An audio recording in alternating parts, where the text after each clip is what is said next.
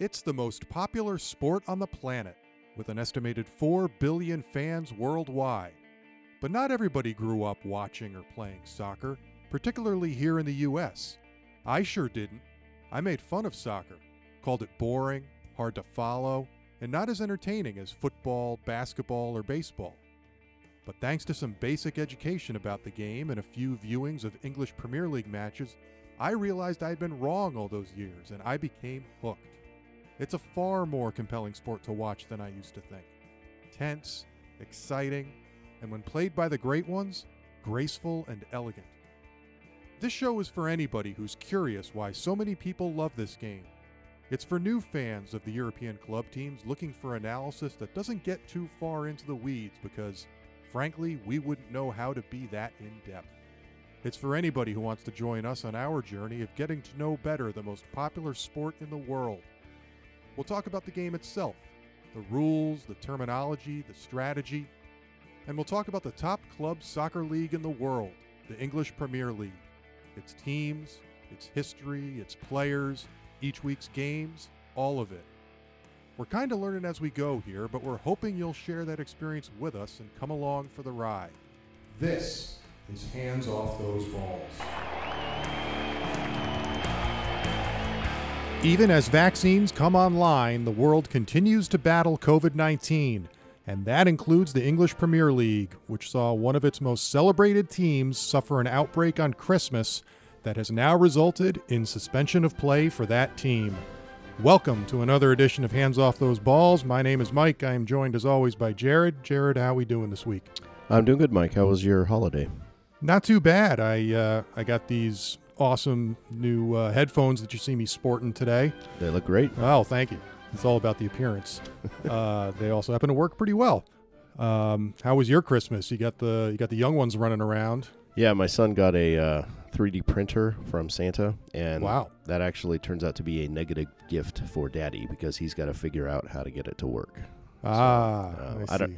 I'm sort sure of like when you get the jungle gym and you're out back for 2 weeks trying to put the 8,000 pieces together. Yeah, you're probably familiar with normal printers. You know, you load paper, maybe you change some ink, and maybe you clear paper jam, and that's about it. Right.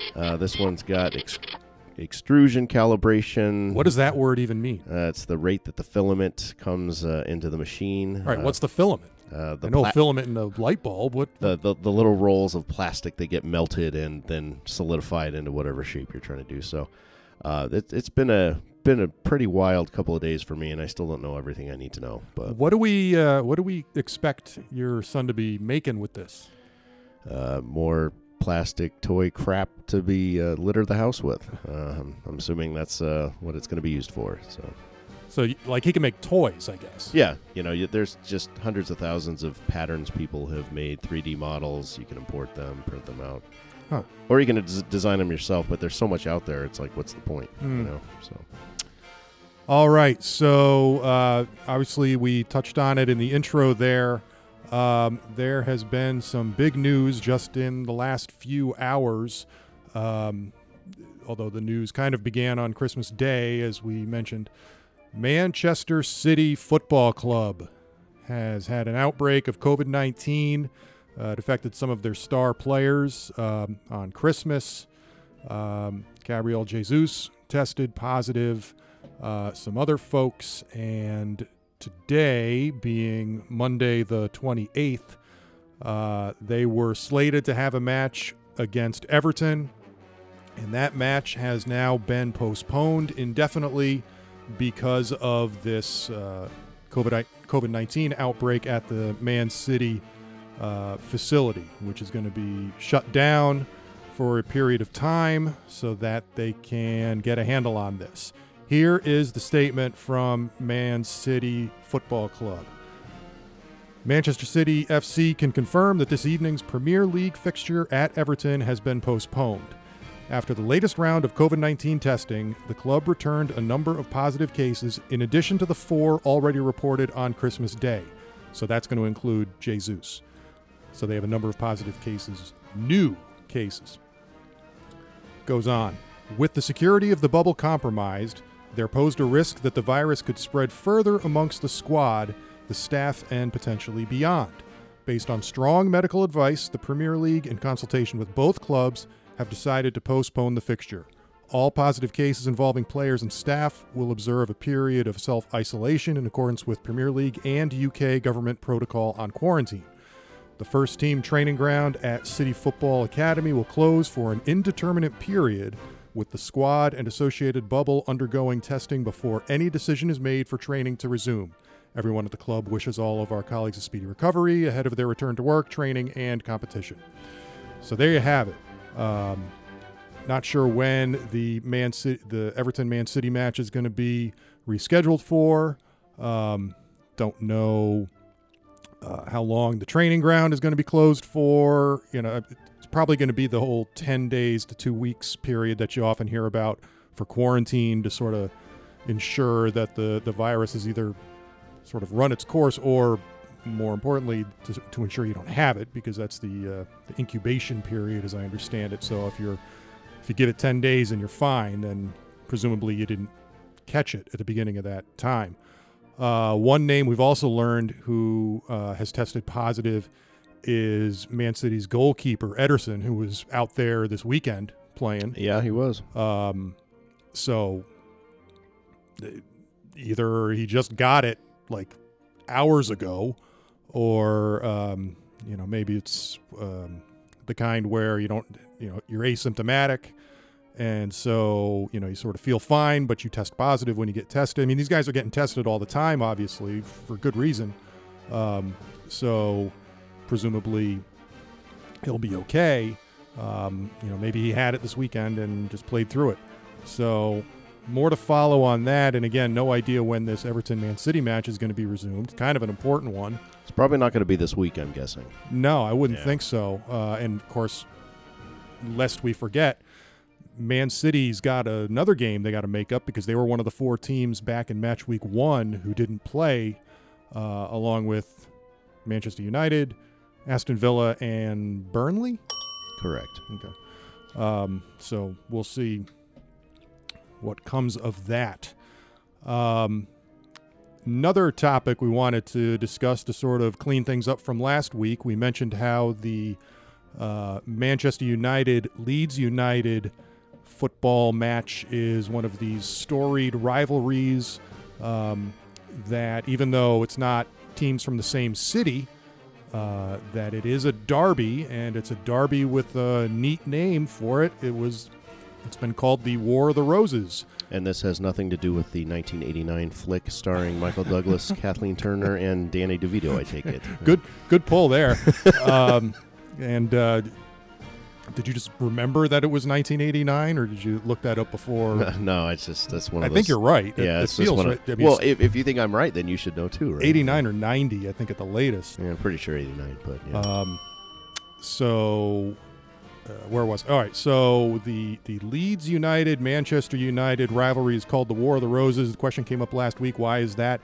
And neither of us knew the answer, so we took to the most reliable source known to man, Wikipedia, to figure out why this could be the case. So they call it the War of the Roses. Well, what the heck is the War of the Roses? Well, let's step back into our Wayback Machine here to merry England back in the 14th century. Of course, jolly old England wasn't all that jolly back in the 14th century. I think they were still dealing with some of the 100 Years' War lingering effects. There might have been some Black Death still going around. So things were a little dicey back then.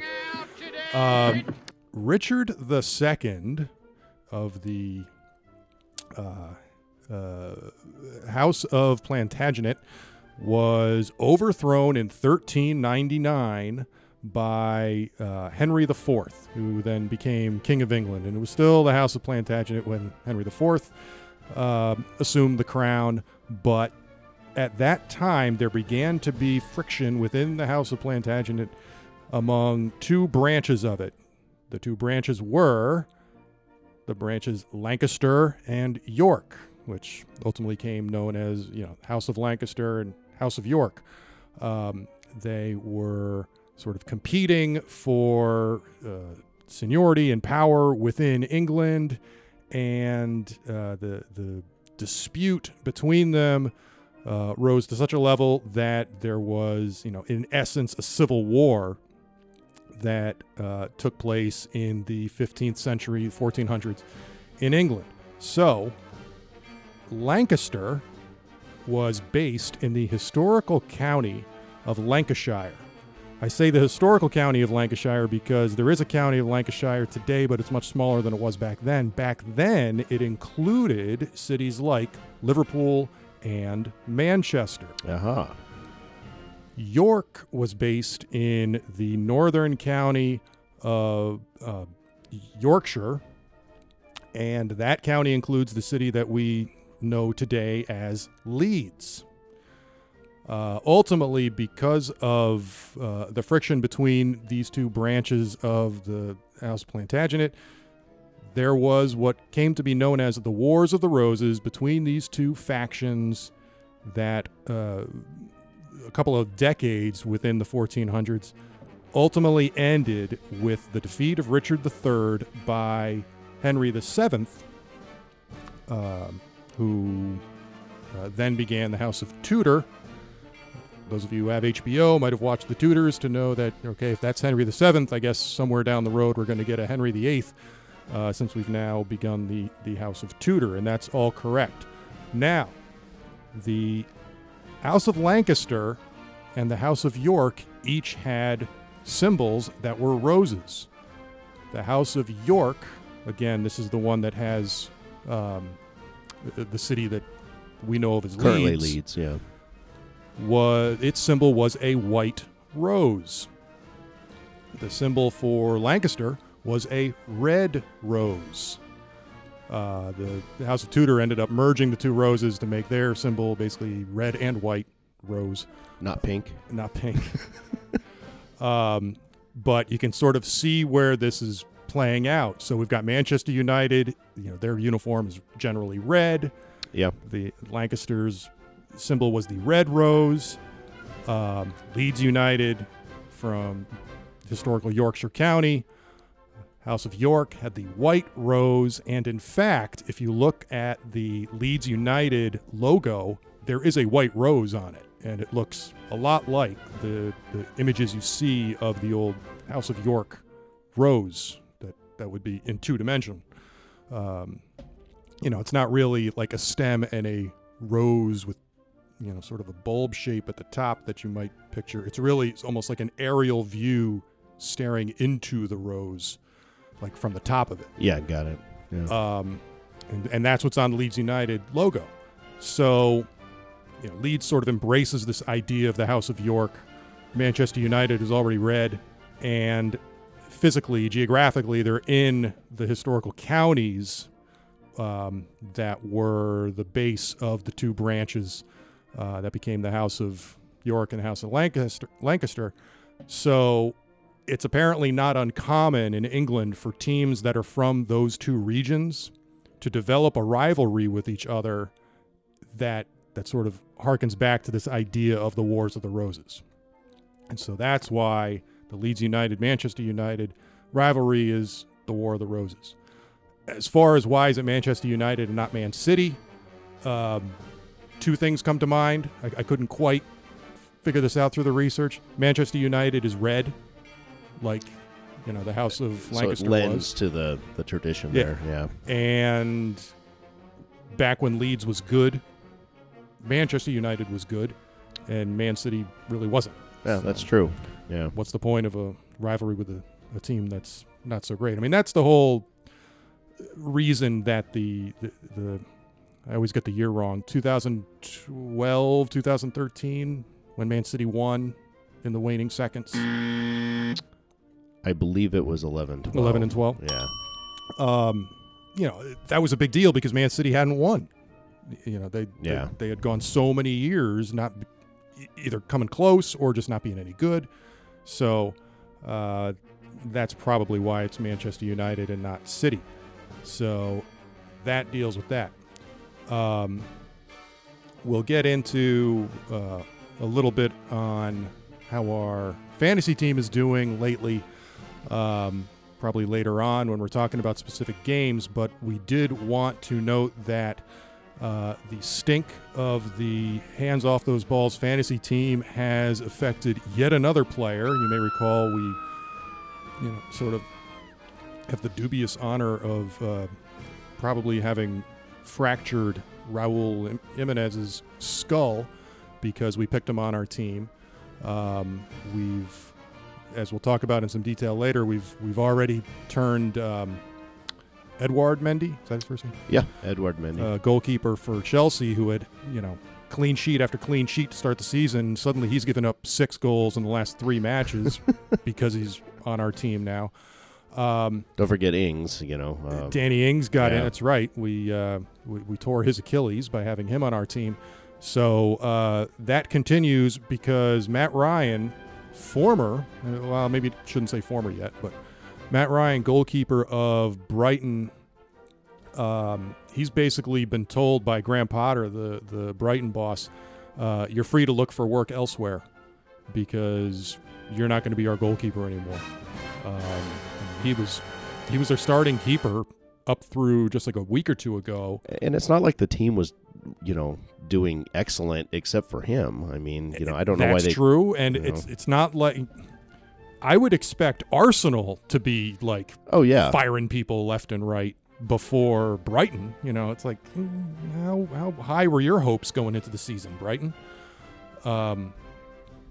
As opposed to Arsenal coming off of an FA Cup win, not the League Cup. Not the League Cup and not the Champions League. But, So, it's just, I think, all our fault that poor Matt Ryan doesn't have a job at the moment because we had picked him on our fantasy team, and I didn't think he was doing all that bad. He wasn't doing great. But no, but the whole team wasn't doing great. Right. Like, why single him out? Yeah, so, our apologies to Matt Ryan, and we hope that he's able to find, good work elsewhere.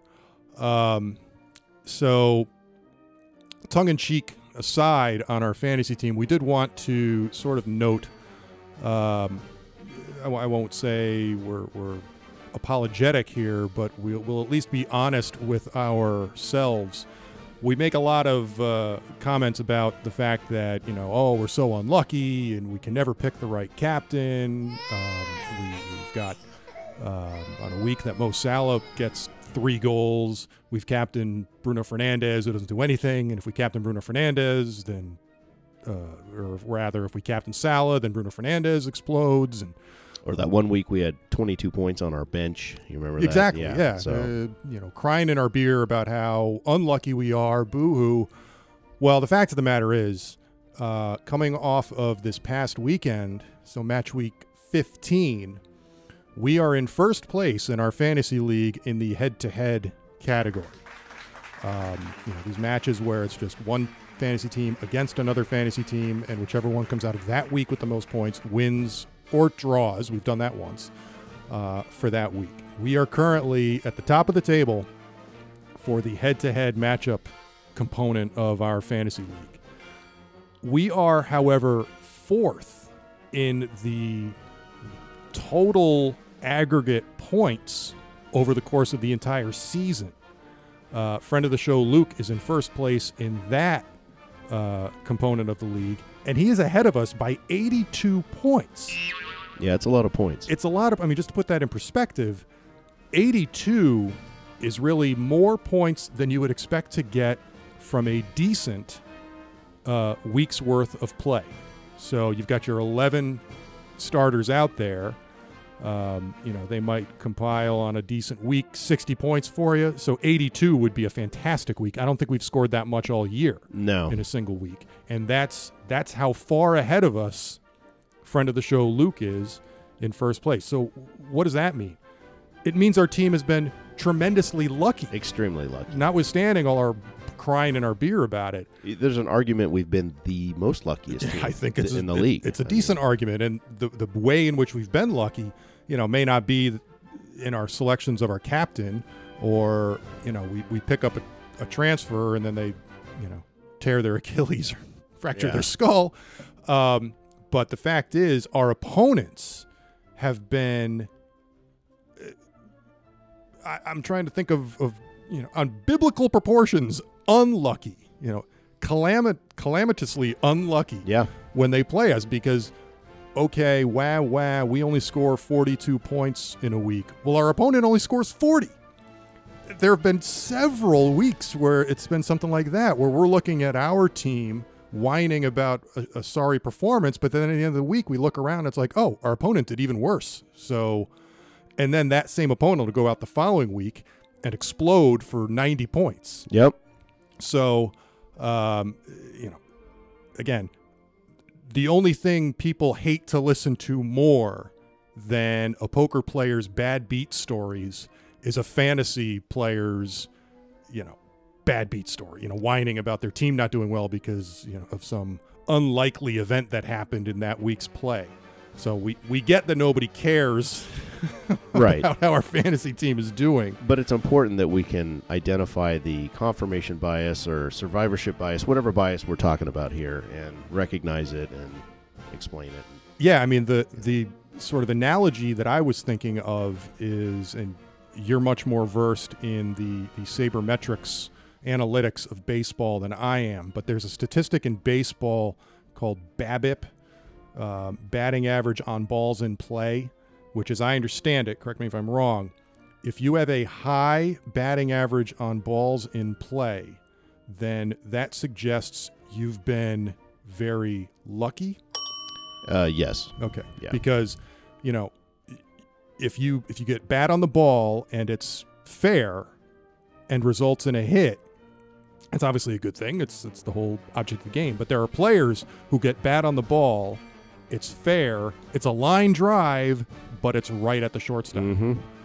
And when that happens with great frequency, that player's BABIP is going to be lower than the player who's, he hits the line drive and it's 3 feet to the left of the shortstop just by pretty much dumb luck. Or, the shortstop happened to be playing him slightly differently than he should have been. And that results in a hit, whereas the same line drive for the other guy resulted in an out. It's a way to gauge how lucky or unlucky a hitter is in baseball.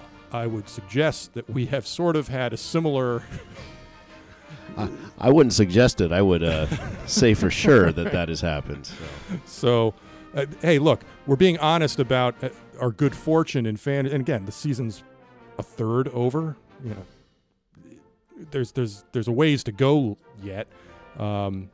It's just I thought this was worth mentioning because, hey, look at that, we're in first. Well, how the hell are you in first? You're always belly aching about about fantasy. How are you in first place? Because of this, my promise to you is I will not bitch about fantasy for 1 week. How does 1 that week. work? Yeah. All right. Give it 1 week.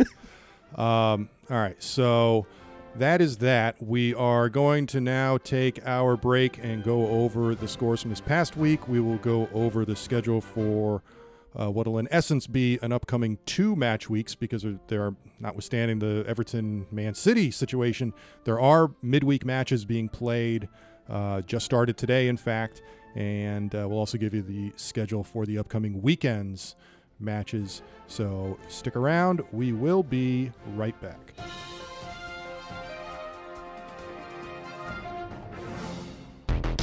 Here are your scores from Match Week 15 in the English Premier League. There were 6 matches on Boxing Day, starting with Leicester and Manchester United playing to a 2-2 draw. Fulham and Southampton played to a scoreless draw. Aston Villa played half the match short-handed but still topped Crystal Palace 3-0. Arsenal won their London derby against Chelsea 3-1. Man City blanked Newcastle 2-0, and Everton edged Sheffield United 1-0. On Sunday, Leeds scored the game's only goal to shut out Burnley. West Ham and Brighton drew 2 goals apiece. West Brom escaped Anfield with a shocking 1-1 draw against Liverpool, and Spurs squandered an early lead to end up in a 1-1 draw with Wolves. Match Week 16 kicked off Monday with Leicester and Crystal Palace playing to a draw 1 goal each, which was the same score Chelsea and Aston Villa played to in London. On Tuesday, Brighton hosts Arsenal. West Ham heads to St. Mary's to take on Southampton. Leeds visits West Brom. Sheffield tries to right the ship against Burnley at Turf Moor, and Wolves head to Old Trafford to face Man United. Wednesday sees a London derby hosted by Spurs against Fulham, and Liverpool heads up north to tackle Newcastle. Match week 17 starts with play on Friday as Everton hosts West Ham and Aston Villa visits Manchester United. On Saturday, Leeds heads to the capital to play Spurs. Crystal Palace plays host to Sheffield. Wolves visits Brighton and Arsenal travels to West Brom. On Sunday, Burnley hosts Fulham, Leicester visits Newcastle, Manchester City is scheduled to play Chelsea at Stamford Bridge, but with City's COVID outbreak, that game is up in the air.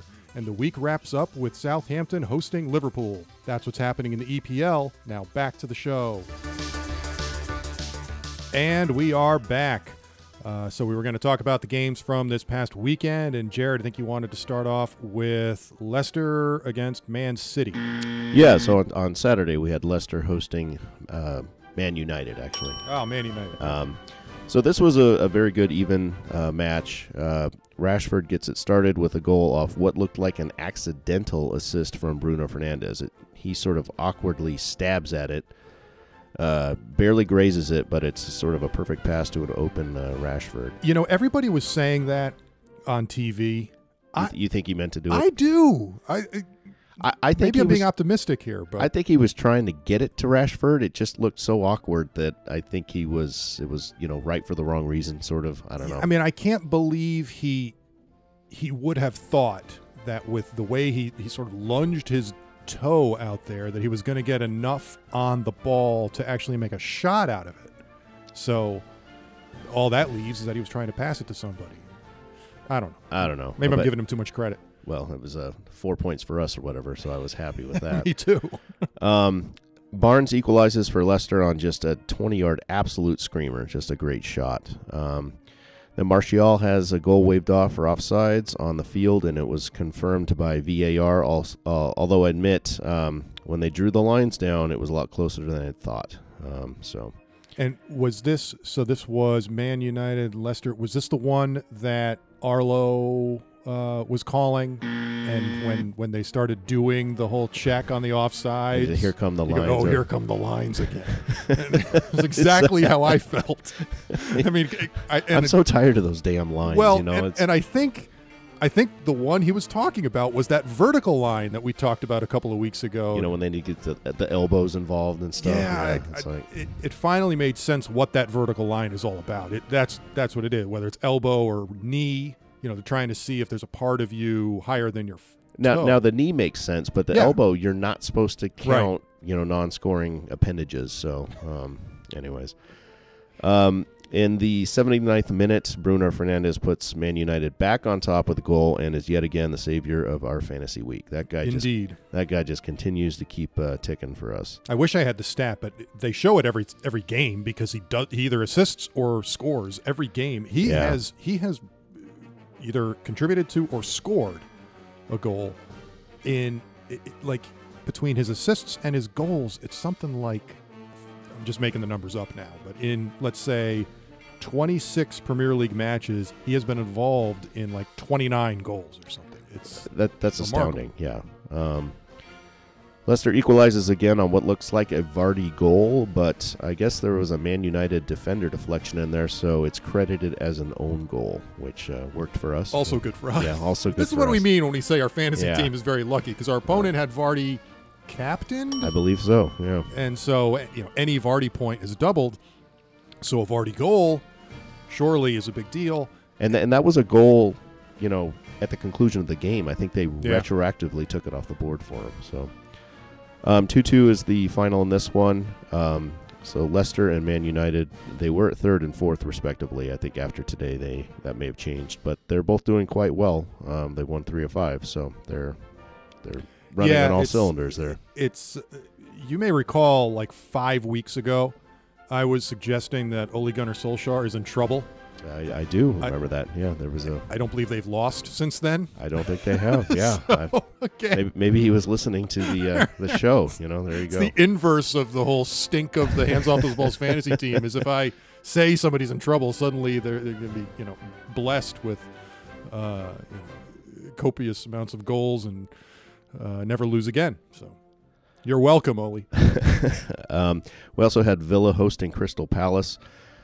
So this was one of the anomaly matches of the week, along with Liverpool's result, which we'll get to in a little bit. I hadn't seen anything like this really in any sport I can remember. I was trying to research historical context, but came up short. So just to sort of get into it here, Zaha almost scores in the first 45 seconds, which would have been especially helpful to us fantasy-wise. Martinez for Villa was just a monster in this game here. I think he racked up double-digit points for whoever had him. The Villa goalkeeper. Yes.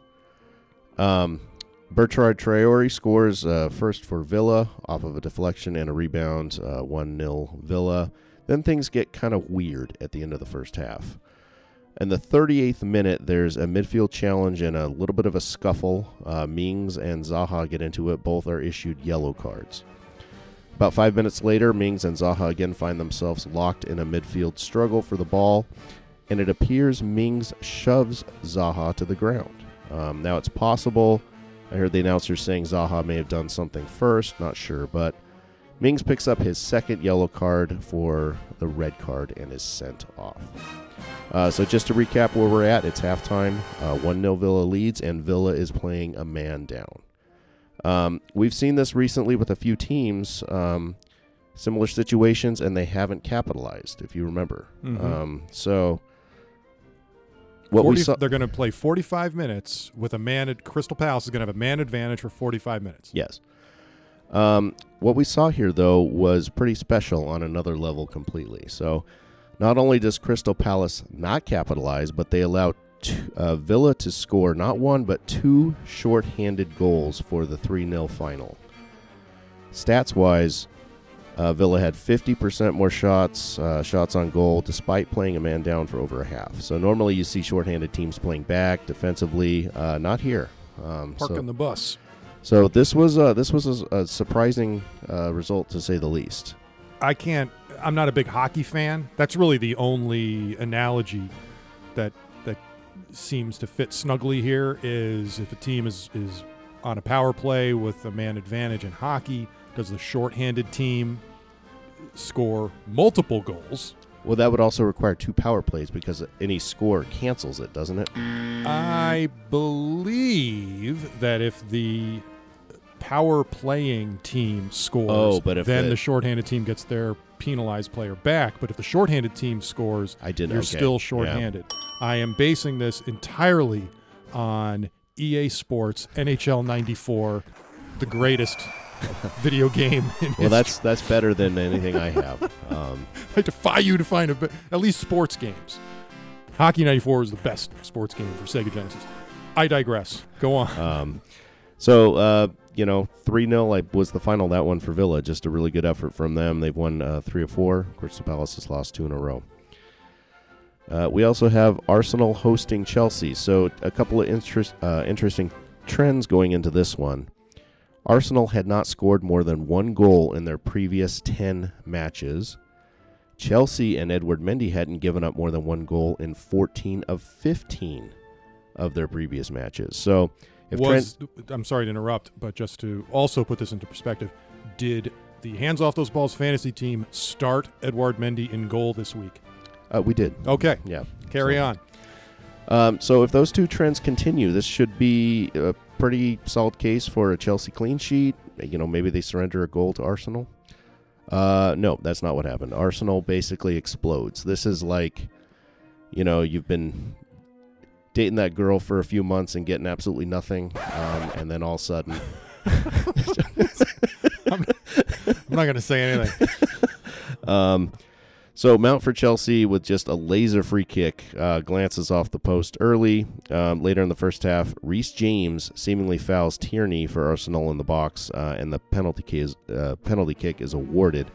Now, I watched the reviews on this one, and in my opinion, Tierney intentionally drags his right foot on the ground to take the dive. I don't know if you saw the replay of this or not. Yeah, I mean, it just didn't seem like any contact. This seemed staged to me. There seemed to be a lot of fouls in the box this weekend, and a lot of opportunities to watch carefully the super duper slow motion replay, and it's just hard because if you're running and you're trying to make a turn how much contact really is necessary to send you down. I'm having a hard time really being able to say, oh, that's a dive. Yeah. Versus, I don't think that these boots, to use the British term, these sneakers with cleats on them that the Premier League players wear, I don't think there's a lot of padding on those things. And so I think the slightest bit of cleat versus heel could be quite painful for the player on the receiving. Yeah. Having said that, I'm sure there's plenty of diving going on too.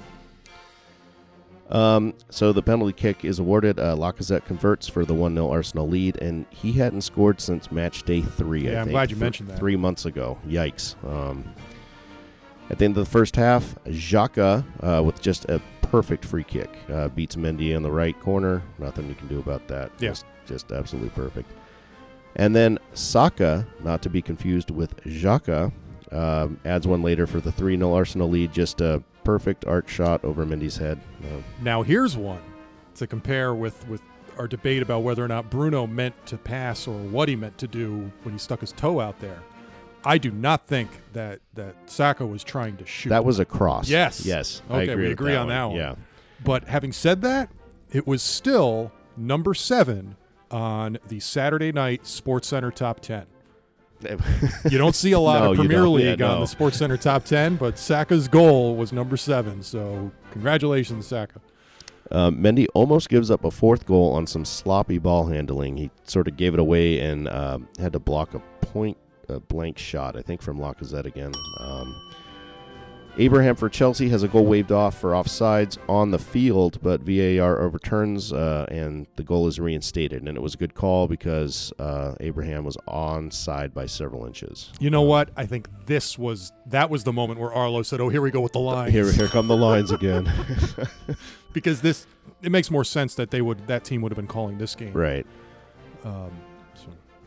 Too little, too late. Arsenal takes this one 3-1. And our continued apologies to Edward Mendy as we continue to start him and tank his outstanding season. I'd argue that the 3 goals, penalty kick, perfect free kick, and the Saka cross, there's nothing really he could have done about any of them, but still, just for the sake of being on our team, I apologize. And you had a statistic that I don't know that we mentioned, that was it his first 14 matches with Chelsea, he had given up 1 or none. Yes, and EPL and non-league matches, and then we pick him up. But hey, we put him on the bench for our first game we had him, and he did fine. Then we start him, he gives up 2 goals. We start him again, he gives up 3. So. Anybody see a pattern? Yeah. One thing that surprised me at the conclusion of this game. Were you aware that they play Sweet Caroline at the Emirates after a win? That's not good. I was not aware of it. I have no idea what the connection, although I have no idea what the connection is for playing it at Fenway Park either. And I don't have a hatred for the Red Sox like you do, but the Red Sox ruined that song for me. Yes. They ruined it for me. Tell me why you say that, because I'm hoping it's for the same reason I think. Well, just because I'm tired of hearing it in the middle of the 8th inning or whenever they play. I'm just tired of it. It doesn't make any sense. But they also they sing lyrics that don't exist. You mean the ba ba ba? So good, so good. Yes. Yeah, it's awful. It's the worst thing ever. Those aren't words in the song. No, they just when at Anfield they sing "You'll Never Walk Alone," they're singing the actual lyrics. Yeah. When at Fenway Park they sing "Sweet Caroline," they're adding this making stuff up. So, and I have no idea why they would do it at Arsenal. I mean, I raised a brow the first time I heard at the end of it, or during a Southampton match, the fans singing "When the Saints Go Marching In," but then it's like, oh, it's Southampton, the Saints. Yeah. Okay. So that makes sense. Hell, if they sang "Sweet Caroline" at Liverpool, it would make more sense because what's his name? Henry. What's his first name? The owner of Liverpool's the owner of the Red Sox. I, for some reason, I've got brain lock, and all I can think is Patrick Henry. John Henry, that's it. Not to be confused with the Steel Driving Man, wasn't that the old American folklore, John Henry? I think so. Okay. Well, I mean, I'm trying to think of what songs Arsenal should be singing. Like, Janie's Got a Gun. Like, I like it. Anyways, this was a much-needed win for Arsenal. Chelsea's actually dropped 3 of 4 since we picked up the Singhalese keeper. So, but we're still in first place, and we've been very lucky, and we're yeah. not trying to be overly negative, but that's pretty funny. We'll just briefly talk about Sheffield hosting Everton. Everton wins this one, but it was a nail-biter till the 80th minute when Sigurdsson breaks through for Everton for the only goal of the game. Just to watch on history, though. Sheffield loses another one. They're still on pace for 5 points. Derby's record is 11. So we're really under that now. That is... They were shut out again. They're on pace for 20 goals, which is the same as that same Derby team. So, they're right on pace there. And I know it was only Sheffield, but don't look now. Everton seems to be back on track. They've won 4 in a row, and they were in second place behind Merseyside rival Liverpool. So they're looking pretty good again. Yeah, they are. Maybe that's got something to do with it, is the fact that Liverpool is now the only city in, as far as Premier League cities, that's allowing fans in the stands, at least as of this week. That's not a bad little home field theory. advantage. Yeah.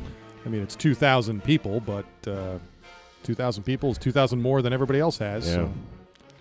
Oh, well. Sunday we had Leeds hosting Burnley. So in the 4th minute, Pope takes out Patrick Bamford on an opportunity, and the penalty kick is awarded to Leeds. Patrick Bamford actually converts this, not Click. So it was good for our fantasy team, and I was happy to see that. Yeah, I don't know. There are some teams where it seems pretty obvious who would be taking the penalty kick. Leeds, it seems very obvious who would be taking the penalty kick. Hell, Liverpool has a ton of options, but it seems that they always have Salah take it. Yeah. Leeds, Bamford's the guy. Did you see the kick? I mean, it was confident. He did. Strike. There was no BS when he approached the ball. Just blasted it into the high corner. Thank you for being a... I'm going to say it. Thank you for being a man about it and not doing all this fake-out nonsense.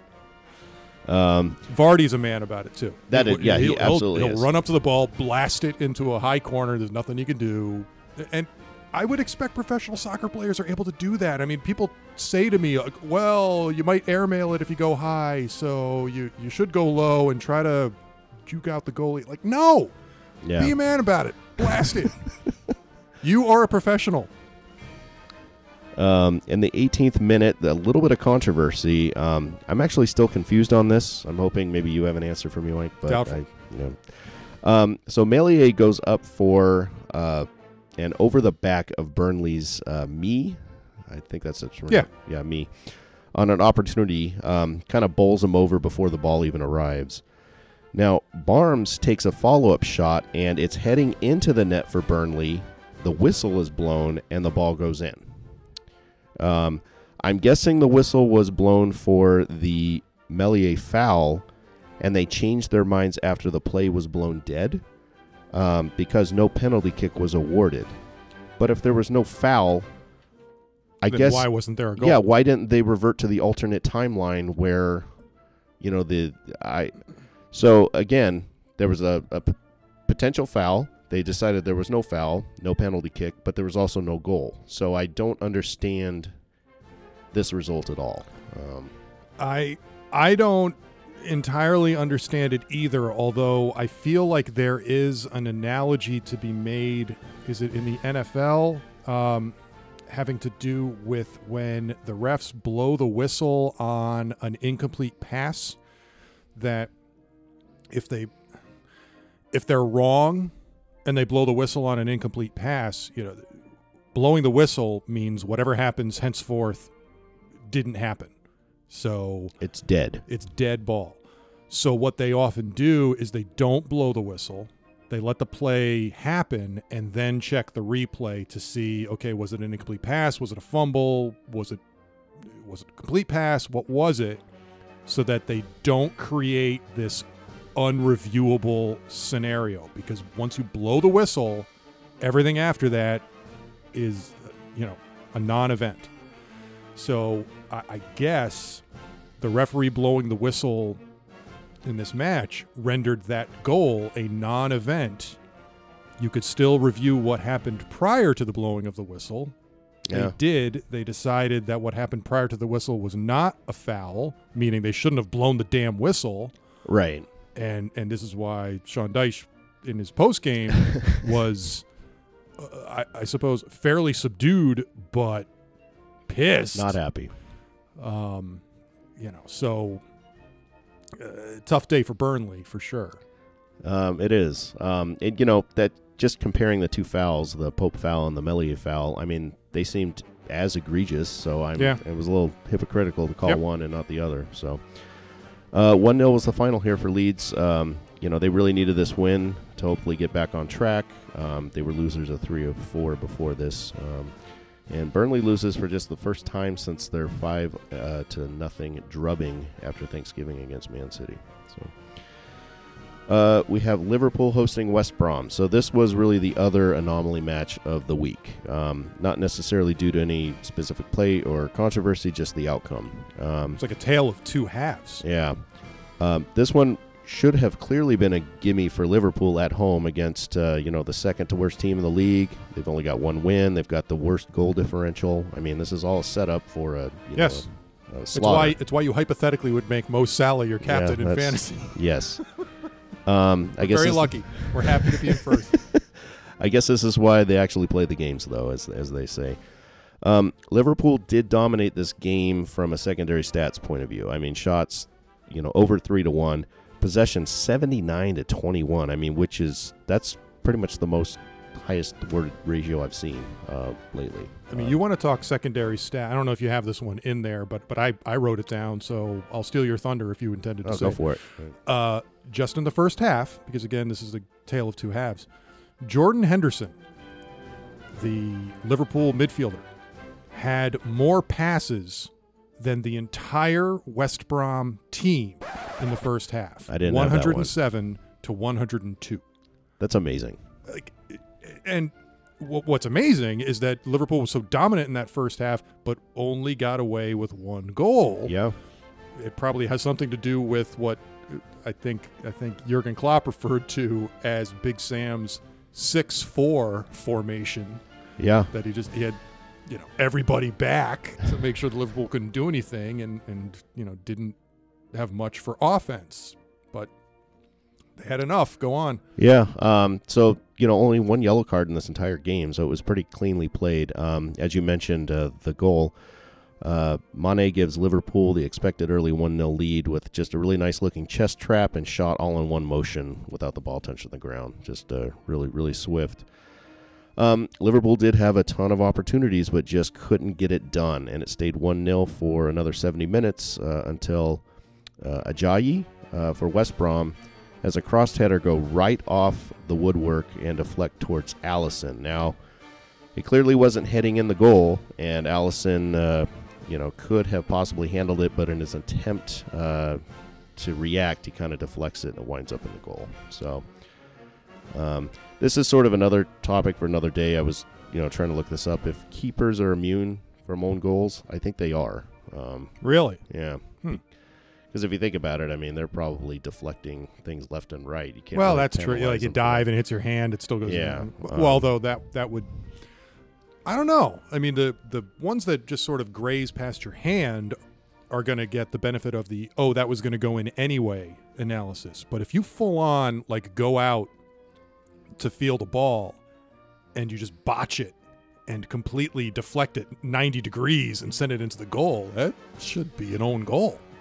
So I want to actually look into this a little bit to see if a keeper has ever been credited with an own goal. All right, that's good. It's a good thing for next week. So 1-1 draw is the final here. Just an outstanding expected effort from West Brom. Kind of a bad result from Liverpool. We also have Wolves hosting Tottenham. I'm sure you watched this one, Mike. I did. We're running up on time, and I really don't want to relive this match, so make it quick. Well, so anyways, I think so let's see here. Now Bailey gets Tottenham started early with a really nice 24-yard strike. Patricio probably had a chance to get that one, but he was caught leaning and just couldn't recover. That's all we really saw from Tottenham the entire time. There were only 6 shots on goal, I think, from them. And then around 85 minutes, Pedro Neto corner and Saiz glancing header equalizes 1-1 as the final. So Tottenham does move up to 5th with the single point. But they're not there today. They're back down to like 8th or something. Yeah. We were texting with each other throughout the game. They're like, Spurs aren't going to hang on. They're going to screw this up. They're either going to end up with a draw, or God forbid they're going to lose, which is something they've done in these situations where they get the early goal and then just they're not being aggressive enough. The guys in the studio are pointing it out. They're getting an early 1-0 lead and trying to nurse that for 70 minutes. It's not going to work. You got to still be aggressive. There was enough ball game left to be played that they shouldn't have been, to use the term, parking the bus in the 20th minute. Like, come on, man. Like, be aggressive. Get yourselves a lead that's a little bit more secure than a 1-goal lead, and then you can play that way. One thing I did want to note on this match is certainly not the result, is the fact that Wolves striker Raul Jimenez, whose skull we fractured by having him on our fantasy team, all jokes aside, was at Molineux Stadium, albeit up in a corporate box, watching the match from afar as opposed to playing in it. But he's out of the hospital. He's able to get around. I was looking at his haircut to try to see if there was a scar or anything. Yeah. He had, I said, this is a bald man. He had a nice full head of hair, although sort of short haircut. So maybe he did have to have it shaved. There was some sort of surgery, which I presume there was. I hear fractured skull. I don't know how you're not. Yeah, I don't think you just set those, externally. Wrap it up in a cast and come back in 6 weeks. So that was great news to see that he's on the mend and well enough to go out and watch his team play. So all the best to him, and all the best to you for tuning in and listening to us. We don't have a show if not for you, so we appreciate you listening this week, and hope you all had a very Merry Christmas last week, and we wish you all a very happy and safe New Year in the coming days, and we look forward to looking at the midweek matches for this week and the matches coming up this weekend to talk about those with you next time. So we hope you tune in then, and that you have a happy New Year, and we will talk to you later. Take care, everybody.